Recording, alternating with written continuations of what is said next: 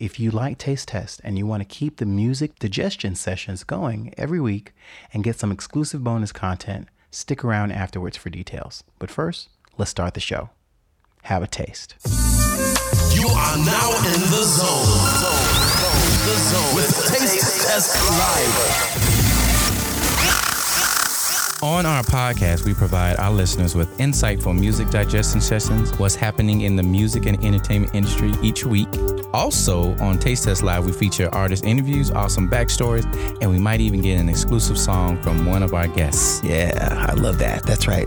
Our goal is to keep our podcast subscribers happy by offering new and fresh content. If you have an album or a single coming out and you want to promote your music or your book or your artwork or share a great story about your career in the music industry, drop us a line.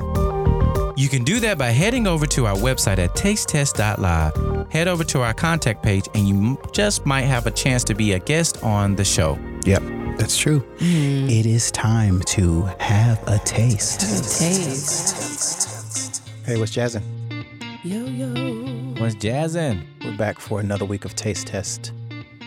And it's Mercury retrograde. What does that mean? I can't see Blue's face. You good, man? I'm good now. All right, perfect. That's what it was. I get real hot. Somebody got one of them old janky phones. Who'll get a phone call right now? Not me. Not me. Okay, you got an Android. And only Androids do that. Shut up. See? That's Mercury retrograde stuff I'm talking about. Trying to tell y'all. That's just because y'all believe in it. It's science. All right, welcome to Taste Test Live. You're here for some exclusive interviews, music, news, and laughs. And joining me in the studio are my Taste Test Live co-host, MJ Baker and Blue Francois. Welcome, friends. Hello. Yeah. How are you guys? We're good. Amazing. Good. Welcome back. Listen, MJ, can you take a quick moment to tell our first-time listeners what they can expect to hear from Taste Test Live? On Taste Test Live, we discuss what's happening in the entertainment industry. Our podcast will now be monthly and feature exclusive artist interviews and new music releases you probably won't hear anywhere else. And if you're interested or know someone who might want to promote an upcoming single, new album, concert, or just drop by to share your newest project, get in touch with us. Yeah, head over to our website, new website, tastetest.live, and complete the form on the show, or to complete the form on the website to be a guest on the show. Yeah, that's right. This segment is where we discuss the hot topics, latest music news, and upcoming album releases. If you like what you've heard, please follow us on social media on Facebook, Instagram, and Twitter at Taste Test Radio. Joining us in the studio is Nikisha Elise Williams. And I'm going to take a quick moment and tell all of you who this fabulous human being is. I had the privilege of meeting her a couple weeks ago during a PB&J event. And PB&J stands for Party, Benefit, and Jam. She was a speaker at one of our jam sessions. I sit on the board for that organization. Nikisha Elise Williams is an Emmy Award-winning news producer and author. She's born and raised in Chicago, Illinois, and attended the Florida State University, where she graduated with a Bachelor of Science in Communication, Mass Media Studies, and honors in English Creative Writing. Nikisha's debut novel, For Women, was awarded the 2018 Florida Authors and Publishers Association President's Award in the category of Adult Contemporary Literary Fiction. For Women was also recognized by the National Association of Black Journalists as an outstanding literary work. Nikisha is a full-time writer and writing coach and has freelanced for several publications including Essence, Very Smart Brothers, and Shadow and Act. Nikisha lives in Jacksonville, Florida, but you can always find her online at facebook.com/Nikisha Elise or at Nikisha_Elise on Twitter and Instagram. Welcome, Nikisha. Hey. So glad to have you. Thank you for taking out time out of your busy schedule to come by and talk to us. No problem. Yeah. So, tell everyone, if you will, what you spoke about specifically, because it really impacted me. And I would like you to put it in your words and sort of like summarize your 6-minute, 20-second presentation into like 10 seconds. I spoke about the state of education and how despite decades of attempts at integration, schools are still segregated, which has led specifically to the situation that Duval County Schools finds themselves in, with the fight over the half-cent sales tax and the schools that it would benefit, and the political wrangling in the city over that issue. Excellent. And I think you of course touched a little bit on your upbringing in Chicago, and obviously can you tell everybody a little bit about what education was like in Chicago as opposed to what it's like in Duval County? I think it's very much the same, and even though I'm from a big city, Chicago is still one of the most segregated cities in the country. So just like Jacksonville, South Side, North Side, East Side, West Side, same in Chicago, South Side, North Side, East Side, West Side. In Chicago, I grew up on the South Side, deep South Side. That's as I mentioned in my talk, is the side known for gang violence and crime and all of that. And so the neighborhood schools aren't as prestigious as the ones on the north side of the city or the magnet schools with selective enrollment. And so my mother, being an educator, she knew our schools in our neighborhood weren't as good. And so she made the choice to pay tuition for me and my brother to go to Catholic school for elementary school. And then when we went to high school, I went to a selective enrollment high school in a affluent suburb called Beverly. And he also went to like a career academy high school as well. So I don't think that there's much difference than what people here are facing, where, you have your Rains and your Rebolts and your Ed Whites and your First Coast Highs, and then you have your DAs and your Atlantic Coast and your Mandarin high schools. I mean, it's the same thing, or even more so here, people just moving to an entirely different county just because of the educational system. Right. And so you think about how that affects people who can't move, who can't commute. What kind of schools do they have? What kind of schools do they have for their children? What kind of options are left in those communities? And then what resources do they have? Mm-hmm. That's awesome. I mean, it's like you said, a perpetuation of the same narrative, regardless of what the location is. Do you have any idea, or what do you think the root cause may be? I think the root cause is a lot of the same issues surrounding race. And so, Black people were deliberately not educated during times of slavery. So then the first schools that we had were schools that we created for ourselves with HBCUs and one-room schoolhouses where you just had all the kids in one room. And, you going back to that history and that legacy, there's no other way to say it, but for years, and maybe even still, white people didn't want to see African Americans educated because education is power. Education is freedom. And so now that it's mandated that all children are going to school, and racism being the systemic institution that it is, well, we can't keep you from learning. We can't force you to work for us anymore. We have to say that we give you freedom. But if we make the system and base it off of property taxes or something that you can't have, and then take all of the resources out of your communities so that you don't have the access to even get the opportunity, then we can still deny you the basic right to a public education, even if we say that we're not. Well said. Well said. So your book, For Women, that your award-winning book, can you tell us a little bit about why you called it For Women and elaborate on the title a little bit? The title For Women is twofold.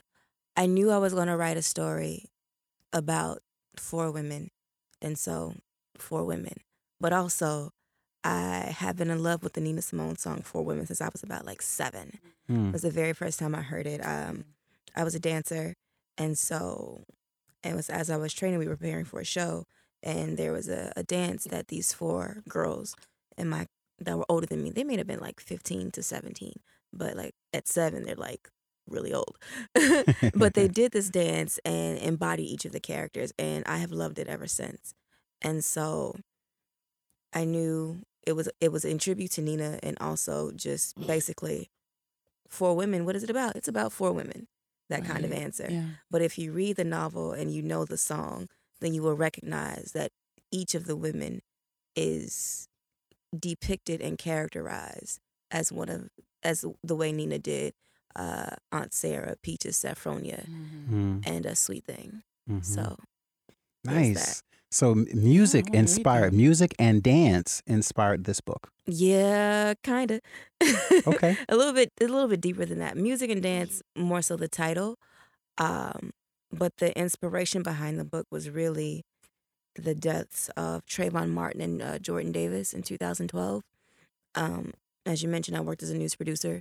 So I worked those cases as the information came in about each of their killings.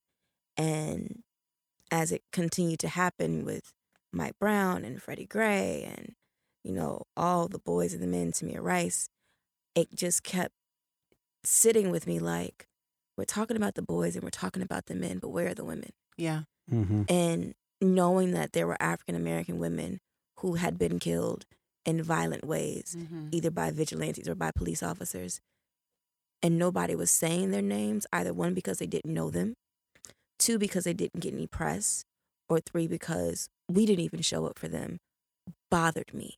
And so I was like, I want to tell a story about these issues, and I want to center African-American women.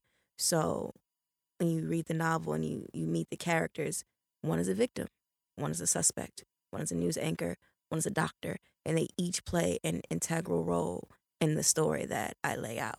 And that was intentional by centering African-American women, not just about the issue of Black Lives Matter or Stand Your Ground or police brutality, but also to discuss issues like domestic violence and addiction and even the price of ambition on a woman's life. Wow. So kind of like the millennial for colored girls in a sense. Yes and no. I mean, I'm not saying that was the I mean, I'm just saying when you were just discussing it, it just reminded me of, because I feel like, Nikki Giovanni told those, also tried to tell those stories as well during her time as well. Absolutely. I think I've got 4 novels now and then a 5th coming next year and also a collection of poetry. And I think if you look at the body, once you begin to look at the body of my work, then yes, that's a very apt comparison. My goal is to center the stories of African-American women, period. When I'm at book festivals, when I'm out and about, it's like, what do you write about? What are your books about? And I'm like, in general, I'm a Black woman who writes for Black women about Black women, period. Yeah. I'm not ashamed of that. I'm not going to shy away from that. And if that means my book is not for you, then it's just not for you. And I'm okay with that. I knew from the first paragraph of 4 Women, and definitely by the end of the first chapter, that some people just aren't going to rock with me for whatever reason. And I'm okay with that. Yeah. And those that trust me as a creative and as a literary artist that want to see, well, where are we going from here? Then they'll keep reading and they'll rock with me and they'll see the story that I'm laying out and they'll trust me. Yeah. Well, I mean, I can just say that from you just describing the book, I think you should adapt it to a screenplay because we got Mr. Tyler Perry right up the street, and I would love to see that movie. It's already been adapted, so if ever Tyler wants to give me a call. Come on, Tyler. Really? Yeah. Seriously? You've already adapted it? Yay. Yeah. I mean, I'm a writer, I'm a storyteller. That's in general.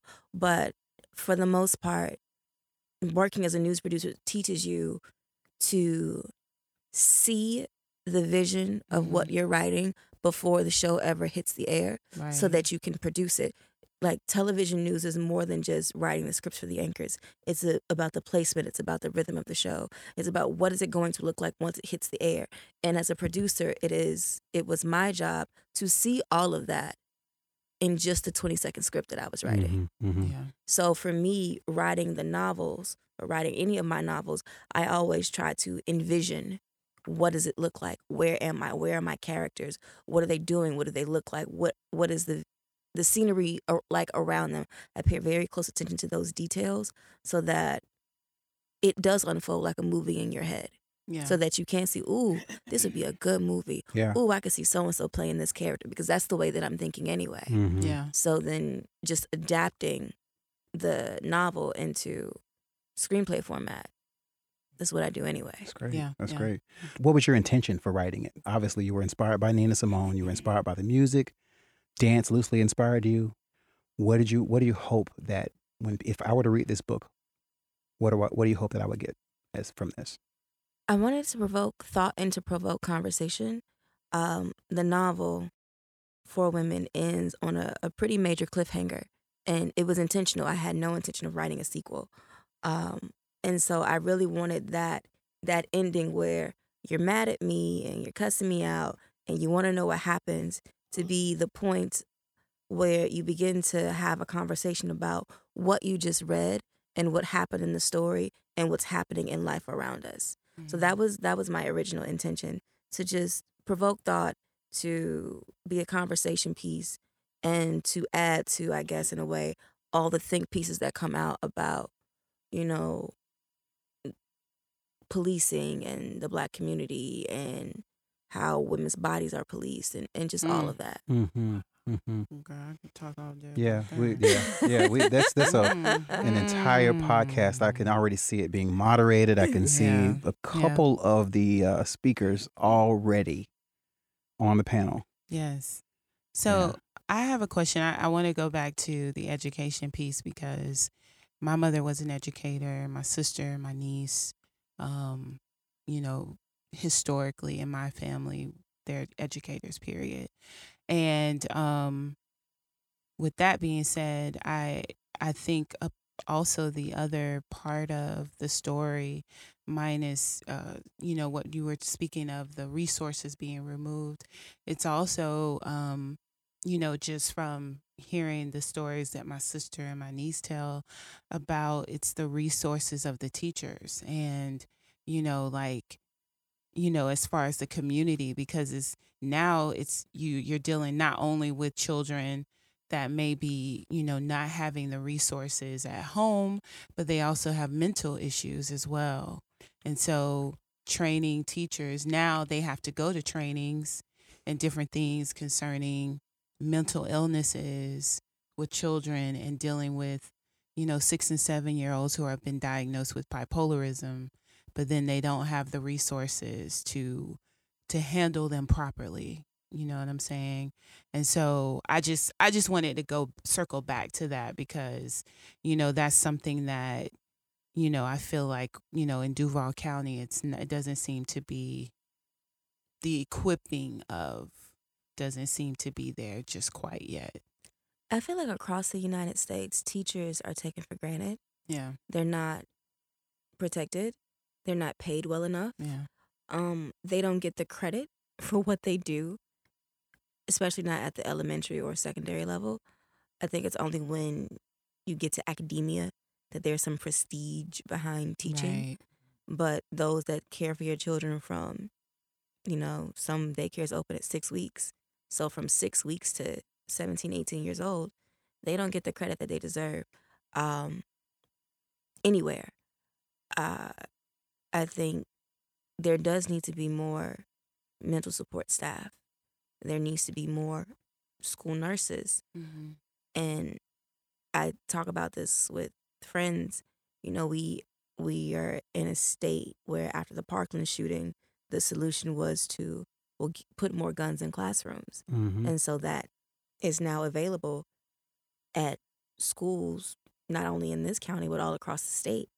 And you can't just police your way out of issues. Or a Yeah. systemic problem. Right. You Mhm. can't police your way out of crime. You can't police your way out of mass shootings. There has to be another component besides punishment and returning force with force to get a different result. Mm-hmm. And unfortunately, here in Florida, no one's really hearing that. Yeah. I'll take it back to Chicago. My nephew went back to school Friday after the teachers were on a 14-day strike. They weren't striking for money. They already got the money. They were striking to have more support staff and to limit class sizes. Mm. Those teachers went 14 days without pay. The kids were home for 14 days because the teachers were demanding that they have the resources that they needed to control a classroom. Yeah. You can't have a classroom with 40 kids and one teacher, Yeah. no matter what age they are. Exactly. 4 or 14. That's not fair. Yeah. You can't teach in a classroom if you have children that are acting out because they need medication or they need counseling or they just need somebody to talk to. Or they're hungry. Yeah. Or they're hungry, right. Yeah. So we as a nation need to take better care of our teachers. Yeah. Because they're taking care of our children, literally taking care of our Literally. children. Yeah, Yeah. definitely. And Yeah. I think it's a shame. And it has to be beyond, we'll give the teachers a gun to keep the kids safe. Yeah. Let them do mass shooting drills to keep the kids safe. Because, okay, they're safe. But what are you doing for their mind? Yeah. What are you doing for their mental health? What are you doing to actually educate them beyond teaching to a test so that they pass and can go to the next grade and you get your bonus? Right. Right. All of that matters. Yeah. Yeah. Well, I know like one of my family members, you know, she practices mindful meditation and different things in her classroom. And so, you know, to your point, she was saying she learned early, you know, she has toiletries and different things. So she was like, the kid cannot learn if he's dirty. So she's like, so literally they walk in my class, some walk in my classroom dirty, hungry, or agitated. So I have to take them to the sink, make sure they get clean before I can even talk, you know, like different things like that. So I do agree that, you know, teachers are not appreciated enough because most of the time they are counseling, mothering, and handling children for 8 hours a day. And then, If not longer. right. Yeah. And then expected to, you know, hey, I've been to a teacher's happy hour. And it is lit. Was it happy? I mean, because most of them are medicating themselves. You know what I mean? It's like, oh my gosh, it is the weekend. Let's go get drunk. And Wow. most of the time it's because they're just trying to. They're trying to cope. And we haven't even coping discussed the mechanism. fact that they don't really get a weekend because they got papers to grade Right. and Lesson plans. lessons to plan. Yeah. Yeah. So Mhm. Yeah. it's a constant battle. Yeah. Well, I appreciate the conversation because I think more dialogue definitely needs to happen around this subject because, as you mentioned, it affects it's affecting education, it's affecting the kids, it's the future. So if we keep perpetuating the same narrative without officially getting to the root cause and actually doing something about it, we're going to have the same problem over and over and over. It's going to be very cyclical. Absolutely. So, gosh, I want more time with you. I do. Blue, you got anything? I mean, you've been quiet over there, man. No, because I'm digesting it all. digesting it. I remember I found out about you when you with the 4 women when they. I wanted to ask you about that. So Folio Weekly interviewed you about it. Did anybody from the Jordan Davis family reach out to you? So when I was getting ready to release the novel, I reached out to Ron Davis myself. I slid in his DMs on Facebook, Yeah. and he hit me back. We met. I gave him an advanced copy of the novel. He read it, and so when I did the release, I actually did the release here at WJCT, Okay. Oh, and he came that's and right. he was I there. remember that. He- That's yeah. He came. He was here with me. He sat with me, and we had like we discussed the novel in a panel discussion because he had read it, and that was my official book release. Yeah, I remember that. Yeah. And Wow. so he was here with me. Does that answer your question? Yeah. No, because because when he was telling me about the story, it kind of triggered my memory because I was like, me outside before I met you on the outside looking in, I thought that 4 women had something to because when did you read the article that Folio Weekly did? Mm-hmm. It was like a fiction that they said they titled "Truth in Your Fiction," something like that. And I think that's probably because of my background as a news producer. So my way into the fiction is through something that's actually happening. Uh-huh. And then I take that headline or whatever it is that triggered it, and I just spin a story out I of it. gotcha. Mhm. So Mhm. that I'm talking about real issues and I'm talking about life and things that you can recognize but the story itself, the characters and all their shenanigans are completely made up. Dang, so how does it feel to have won a Emmy? Like, Emmy Award winning Nikesha. So the funny part about that is that the night of the Emmy Award ceremony where I won was the same night of the 4 Women book release, which was here. Oh, So I didn't go. you couldn't go. I didn't Oh. go. What? I didn't go. When I had finally booked that I was going to do my book release here at the studio in the small room, I think the next day the nominations came out. And my friends were texting me like, "Oh, you got nominated." I'm like, "Oh, I'm not going. I just booked the space for my book release. And I won't be there, but bring me back some gold."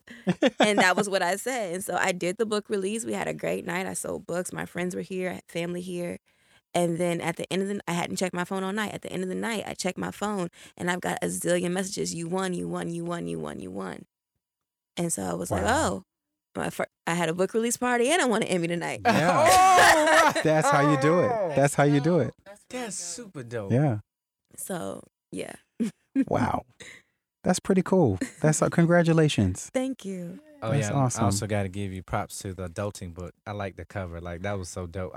Did somebody create And wait, that? I'm sorry to interrupt, but which book was this again? The adulting. This is the newest book, Adulting. Adulting. Okay. Yeah. It's a book cover of a lady juggling a lot of problems, and it's on white balls with words, and then there's a mirror behind her, and you can see the reflection of like maybe 2 of the balls, and I was just like, whoa, You really paid attention to that. yeah, I was like, and like she's in a room, it was like, and I was just like, who did this?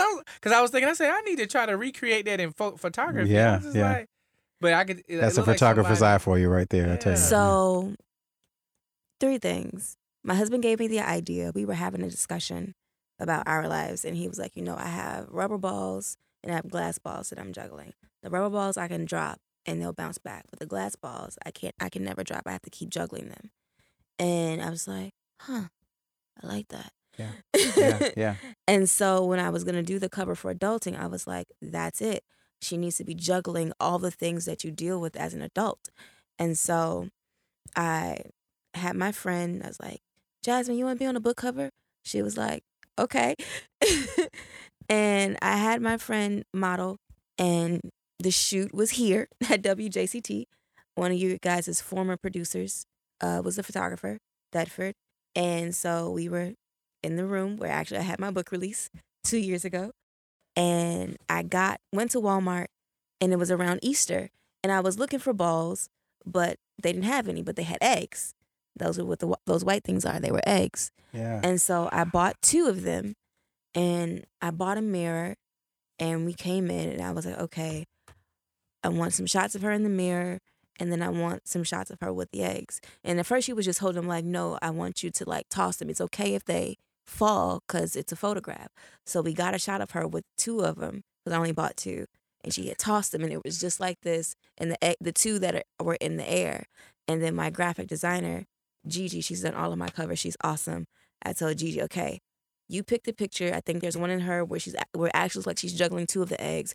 And I want you to digitally add the other ones. And these are the words that I want you to put on them. Nice. And very nice. that's what she did. And that was the cover. And it came out super dope. All right. So now elaborate on Adulting. It really came out of my kind of frustration with after 4 Women came out and I was doing interviews. A lot of people, even those that knew me since I work in media, would always ask me, it's like, oh, you're a wife, you're a mother, you have a full-time job, and now you're following your passion of writing books. How do you do it all? And I didn't really like the question because I felt like I wasn't doing it all. Like if I was succeeding and excelling in one area, then my life was probably completely trash in several others. Mm-hmm. I mean, like even in this moment, my son is here with me. This is me trying to mom duty, 100%. to do it all because I was gone for the weekend and he hasn't seen me in 4 days. So me to say, I'm about to go do this interview right fast and I'm not taking you would be a civil war in my house. So I really wanted to explore that. Like, what does it mean to have it all? And then what does it look like? So the book starts with, it's broken up into 4 parts. The first part, I think, is called A Housewarming, a Wedding, and a Baby Shower. And you meet this character who has just bought her own house. She's going to a friend's wedding, and she's going to a baby shower all in the same weekend, which are 3 very big milestones in a person's life, just of adulthood, when you own your first place, when you get married, and when you have your baby. So I wanted to just explore that and go on this journey. And when I write, I do a quick outline where I have an idea and I kind of know how the story is going to end. And so for this one, I didn't have a lot of notes. I think I had like maybe 4 pages of notes. And the only thing I had for my outline were the chapter titles. So I knew basically, okay, what we're going to talk about in each chapter. But I always leave room to play, leave room for the Lord to say, okay, that's not really what's going to happen here, and go from there. And so I just really wanted to really play with that idea of, well, once she has it all, can she keep it? Yeah. Are you going to self-destruct and make yourself lose it all? And then how do you recreate your life and reincarnate this vision of yourself each time? Right. So that's what adulting is about. Excellent.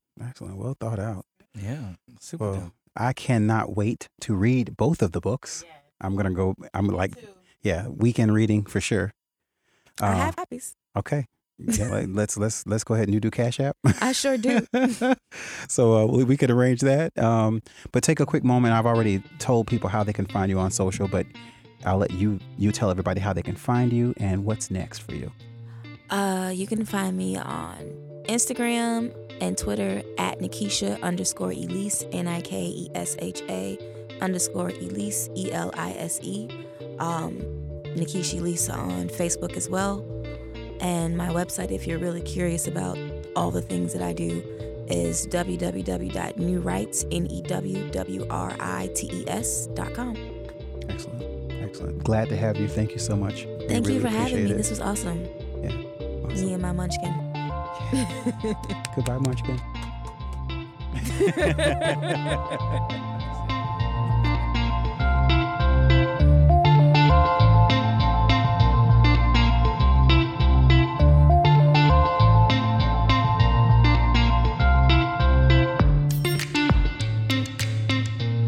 Taste Test Live is a fully syndicated podcast and is on podcast services or wherever you listen to your podcast. Taste Test Live is supported by listeners like you. If you enjoy the show and want to make sure I can keep making it at this rate, then head over to tastetest.live and click the button that says Patreon. There you can learn how you can help and get some perks for your support. If you're unable to support Taste Test Live financially, then share the show. Tell your friends about it and subscribe to our podcast on your favorite podcast service. I really enjoy sharing this podcast with you and producing it every week.